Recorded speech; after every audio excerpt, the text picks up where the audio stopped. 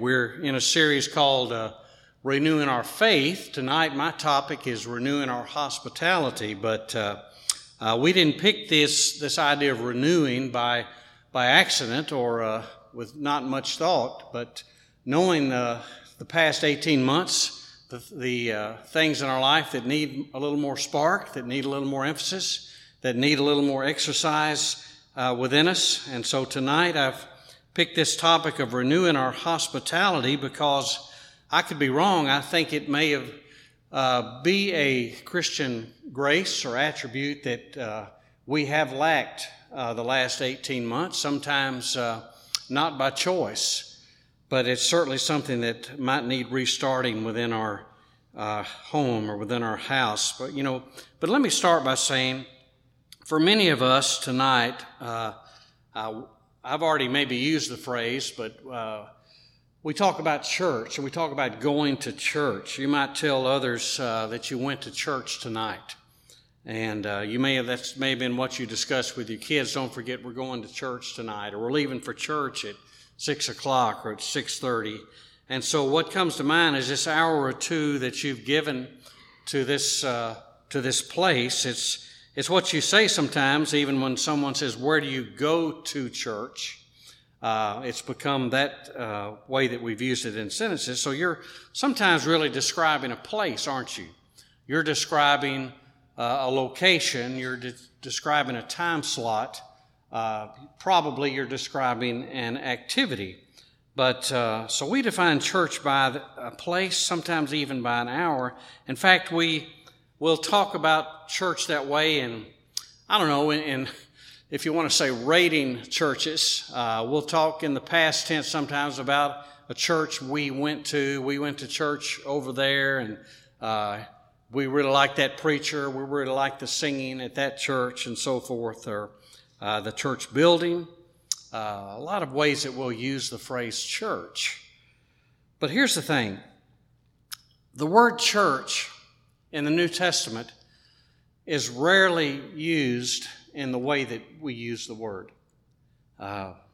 It never refers the word church directly to the actions or events of worship. In other words, where you go to church would be a confusing question to a New Testament Christian because of what the word church means to them. Are you going to church tonight? Used in that language would not really make sense to them. When you think of some verses that are most familiar to us, in Matthew 16:18, with Christ himself saying, "I will build my church, and the gates of hell will not prevail against it." When Paul in Acts 20 is addressing the Ephesian elders, he says, "Be shepherds of the church of God." And in Ephesians 5:23, the verse that tells us Christ is the head of the church. And even Romans 16 and verse 16, the churches of Christ salute you. So in the New Testament, you see the church is you. We might say the church is us. So we are not going to church in the New Testament sense, the way that word is used. We might be more accurately say, and we don't rarely say this, we are going to the church. But in our mind, we're still thinking about the building. We're still thinking about the time and the location and the activity. Well, we might better say we're going to meet with the saints. We're going to the church, the people of the church at 7 o'clock tonight on Wednesday night. So basically it's saying it's not what we do, it's who we are. It's our relationship with each other. The church should be a mindset of who we are in relationship to each other, with our love and with our connection. So I think we know that. And lots of people who love each other are certainly here at McDermott Road. Some of you are new to our fellowship. Some of you even may be a guest tonight. But those of you who've been here for some amount of time, your connection to the church is not necessarily the building, or the Sunday morning service, although as good as or as practical and good as they may be to us, eventually we hope it becomes the church is the people to us. I love how we will take prayer requests in different settings, how we'll send cards to one another, how we'll fellowship with each other. And that is really also what makes a church great and is another part about what you remember about church. So Wes this month has asked us, in a sense, to take a look at ourselves in the concept of the table or the common table and what takes place in these relationships with each other when really we think about ourselves at a literal table at times with each other. What do we see when we look at the church at McDermott Road when it comes to that? When it comes to what has happened with you and someone else over a cup of coffee, some time spent with each other, breakfast, lunch, or dinner. You know, when you look at the church here in 21 years, from maybe 200 folks to now our database has an active membership of over 1,400. From the modular building to now what's going to be 3 new structures, and there's concrete out there now, so thankful for that. But also when you think about the mission of the church here, how that's grown as well, and our connection with the work in Estonia, now in Haiti, and I appreciate the prayer tonight from John as we think about our brethren in Haiti. By the way, everybody in the orphanages and the churches and the schools are safe now at the time for the time being. But also with our work in Nicaragua and South Texas and Mexico, in 21 years, we've greatly increased with a lot of concrete items, things that we can see on paper or see physically to fulfill the Great Commission that Christ has called us to. And we're obviously not Christ's church unless we fulfill what Jesus wants to happen, because Christ wants people saved. He wants, we might say, people here. He wants people all over the world. So we're, in a sense, doing what the church is supposed to do here at McDermott Road. We meet, we worship, we teach, like we're doing tonight, we support missionaries. But what I'd like to say in regard to this concept tonight is that still is not enough. That is not enough. It's not enough to have a great building, to have great worship services, to have a lot of people, to have great Bible teachers and great mission work. There's an element of the church that's missing from that list. And if you don't have it, then the church you attend and the church that you're a part of, I would submit, is really not so special after all. In fact, I believe you're really still not the church if you don't have this element going within the fellowship. And this one item doesn't cost anything. There's not a budget item in our budget for what I'm describing. But I believe it's the glue that holds us together and adds to these other elements that we've just described. But I also believe it is what keeps people here. Because in the last 15 years, I've probably met with, honestly, about 500 households of people who have wanted to be part of the McDermott Road Church. And I know the excitement, I know the enthusiasm, the circumstances that bring people to a fellowship as they move locations or change congregations. But we have to know realistically, and I haven't done the numbers, but when I have done a newcomers class, sometimes I will tell them, in reality, a year from now, some of you will not be here if statistics hold true.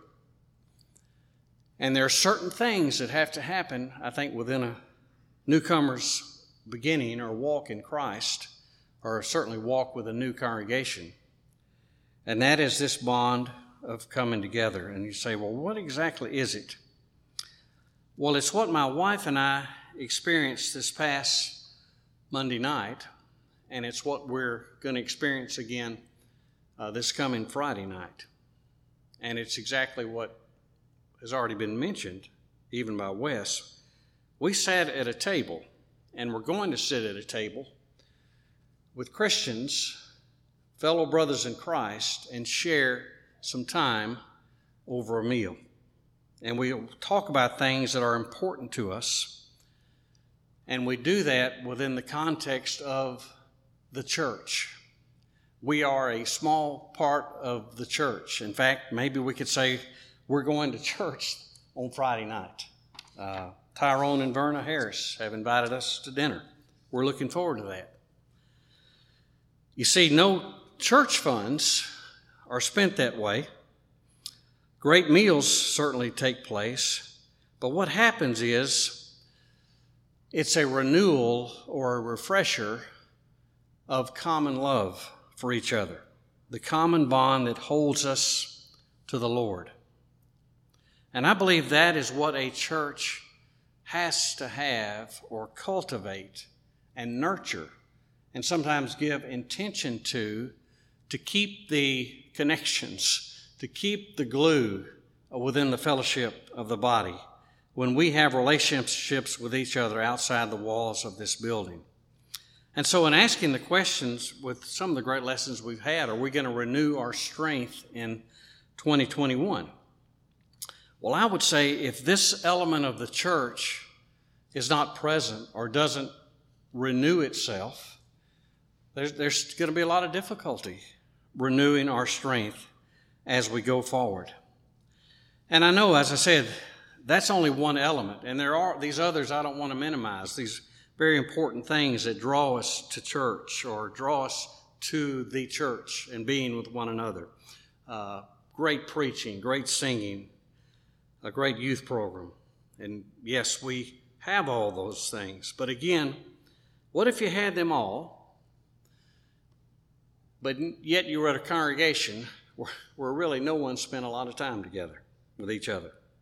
Then I think you have formal Christianity. And a huge part of what the church really is missing. I really appreciated Wes's sermon this past Sunday. If you missed that, then I'd encourage you to go back and watch that.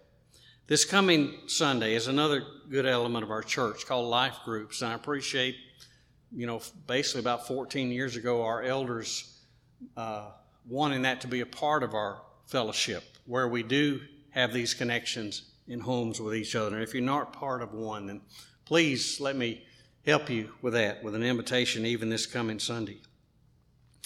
But I have to admit,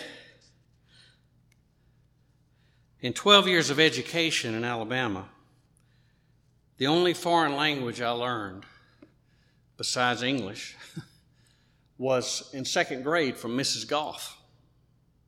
And I came home from school one day and told my mother I could speak Spanish. And I said, mi casa es su casa. And my mother, with 12 years of education at Tennessee, didn't understand me either. But you know the phrase, my house is your house. You are welcome at my house. I've never heard it used in a context in a Hispanic home. But all of us have become familiar with it. But of all people who should say to one another, my house is your house, my table is your table, would it not be the body of Christ? Would it not be we within the fellowship here, even here at McDermott Road? In fact, as you know, if you've gotten the email or noticed the announcements, we've already planned to intentionally have a Sunday on July 25th to spur us on to inviting someone to lunch or to dinner. There's nothing on the church schedule that evening, so a 5 o'clock meal is just as good as lunch. In fact, today I already got an email from a couple who placed membership about 6 weeks ago, and I know they hardly know anybody here, but they said, could you send us some names of some people to invite to lunch on the 25th? And there's others who are already reaching out to me as well. You know, with the age I'm at, it's easier for me to throw out the phrase, I remember the good old days. And bear with me, maybe it's just my imagination, but I want to say Sunday lunch was a bigger deal back in those days. That it wasn't uncommon, certainly for you to go home for lunch, and for your parents, or maybe you're thinking back to your grandparents, for them to have invited someone to Sunday lunch. There was enough for that. There was enough prepared.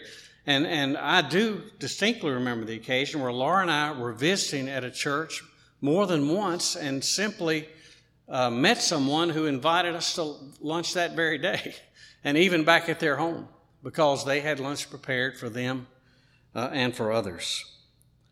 And there's certainly opportunities that present themselves. I mean, I think we live in a restaurant mecca, so there's nothing that prevents us from having. In fact, my motto around here is so many restaurants, so little time, right? There's nothing wrong with the invitation being, we'd like to take you to lunch on July 25th, or can you meet us for dinner at such and such on July 25th, and just host someone at a restaurant. But let me seriously ask this question, and I think this is what will bring it home. Again, because of the environment that you and I have been in the last 16 months or so, when was the last time you had someone over from the church family to your home for a meal, other than perhaps your best friends? Or when was it when you intentionally asked someone out for a meal? How long has it been? And for some of us, we may have some difficulty remembering when that took place. And I realize some of us here, that's not necessarily our nature. In other words, it's as we reflect back maybe over our entire lifetime, that's hardly ever happened, because it's just not something that we've added into our habits. So I know it might be a funny question for some, but I think of, as I complimented you families with children, I know for you in particular, you might be saying, well, if you knew our schedule, or if you knew the way my house looks on Sunday as I'm trying to prepare for Monday, or with all the events that my kids are going to, do you actually mean to cook for someone, to cook a full meal?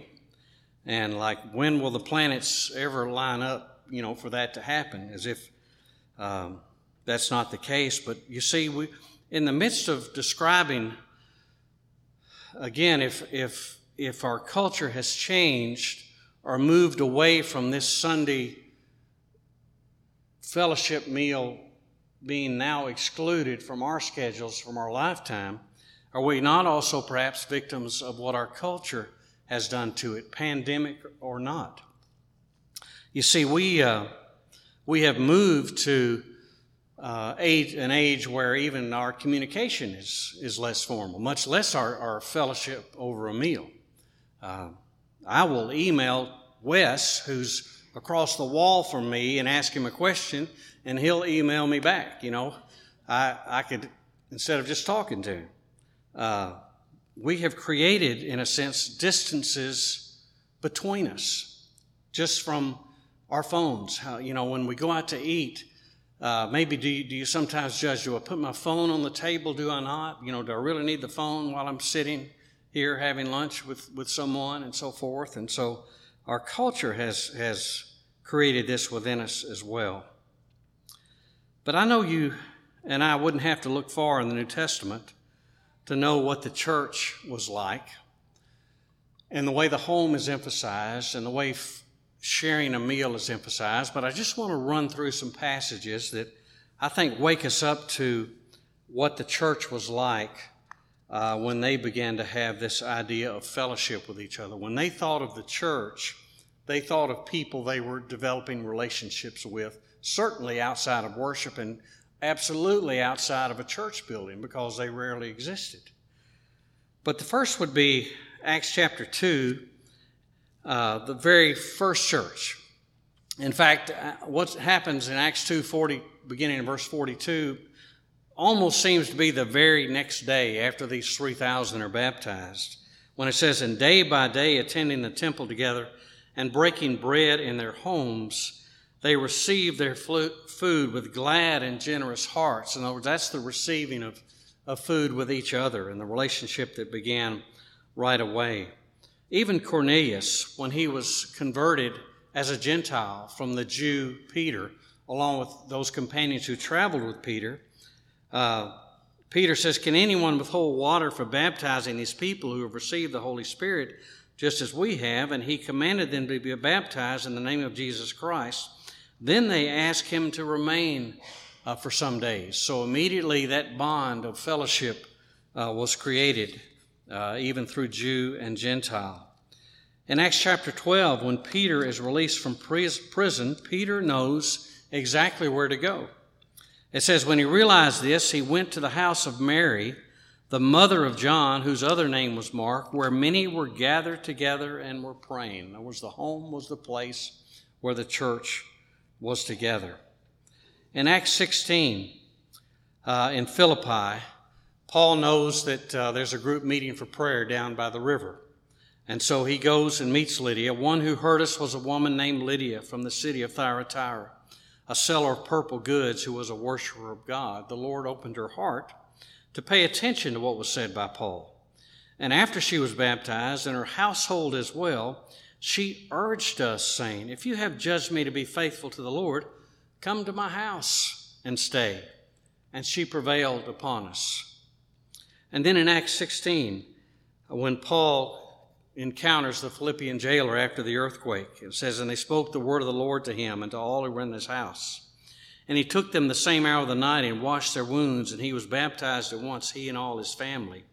Then he brought them up into his house and set food before them. And he rejoiced along with his entire household that he had believed in God." And then Paul, in Acts chapter 18, he's leaving Athens and arriving at Corinth. It says he found a Jew named Aquila, a native of Pontus, recently come from Italy with his wife Priscilla, because Claudius had commanded all the Jews to leave Rome. And he went to see them because he was of the same trade, and he stayed with them and worked, for they were tent makers by trade. And he reasoned in the synagogue every Sabbath and tried to persuade Jews and Greeks.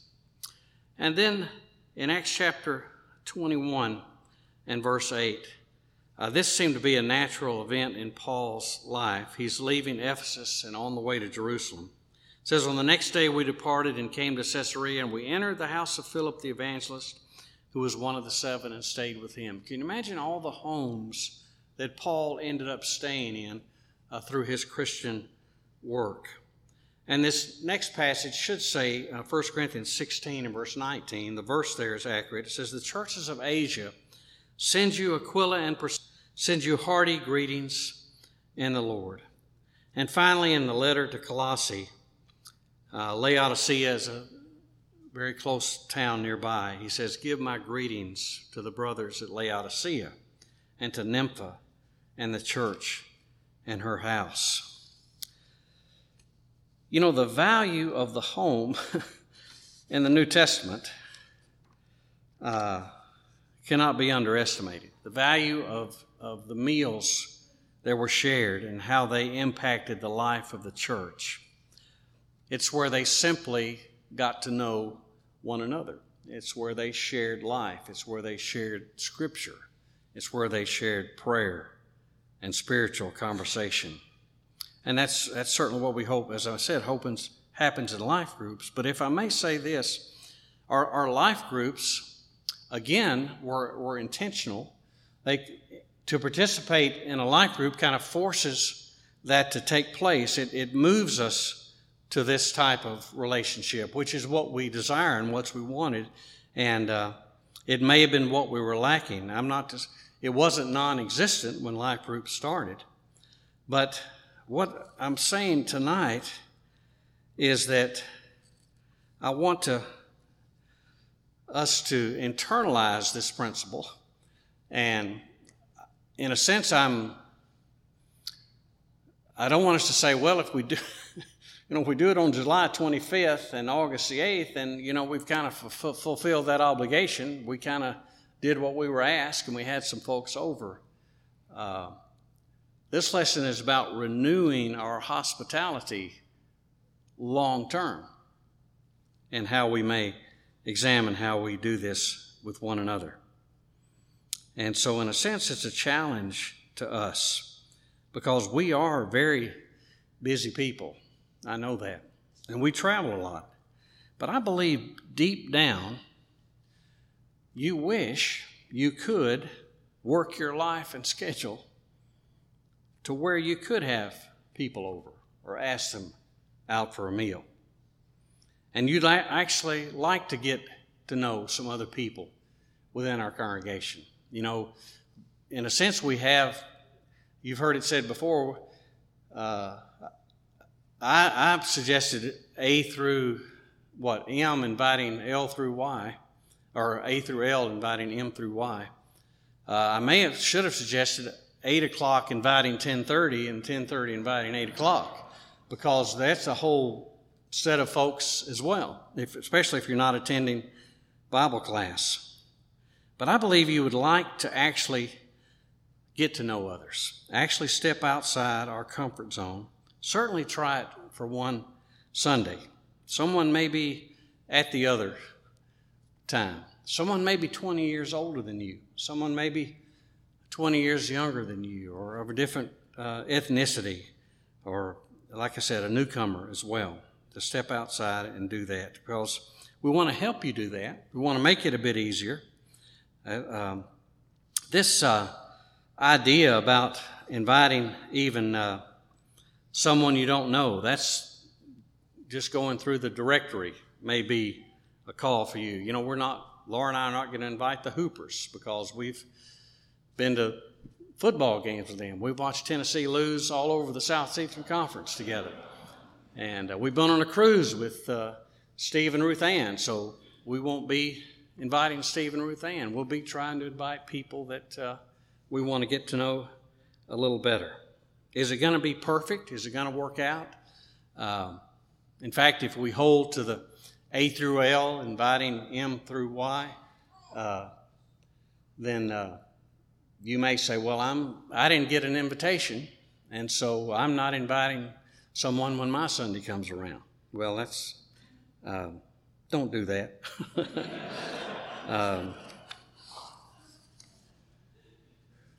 But I don't know if Mrs. Goff is still living or not, my second grade teacher. But I appreciate her teaching me Mi Casa es Su Casa. But I have the church to thank for knowing what that phrase really means. And there are a lot of great things at McDermott Road. But let me ask, is there hospitality? Is there hospitality? Romans 12 and verse 13 says to seek hospitality. In other words, to intentionally do that. Well, let's find out here in a couple of weeks. And as I said, hopefully an admonition for it to continue in the months to come. Let's pray together as we dismiss. Lord, thank you that we have some time together tonight in fellowship. Father, we pray for our church, the things that we do need to renew and to restart within our lives. Father, we pray that we'll do these things out of love and out of care for each other. Father, help us to realize relationships are what go deeper than anything external.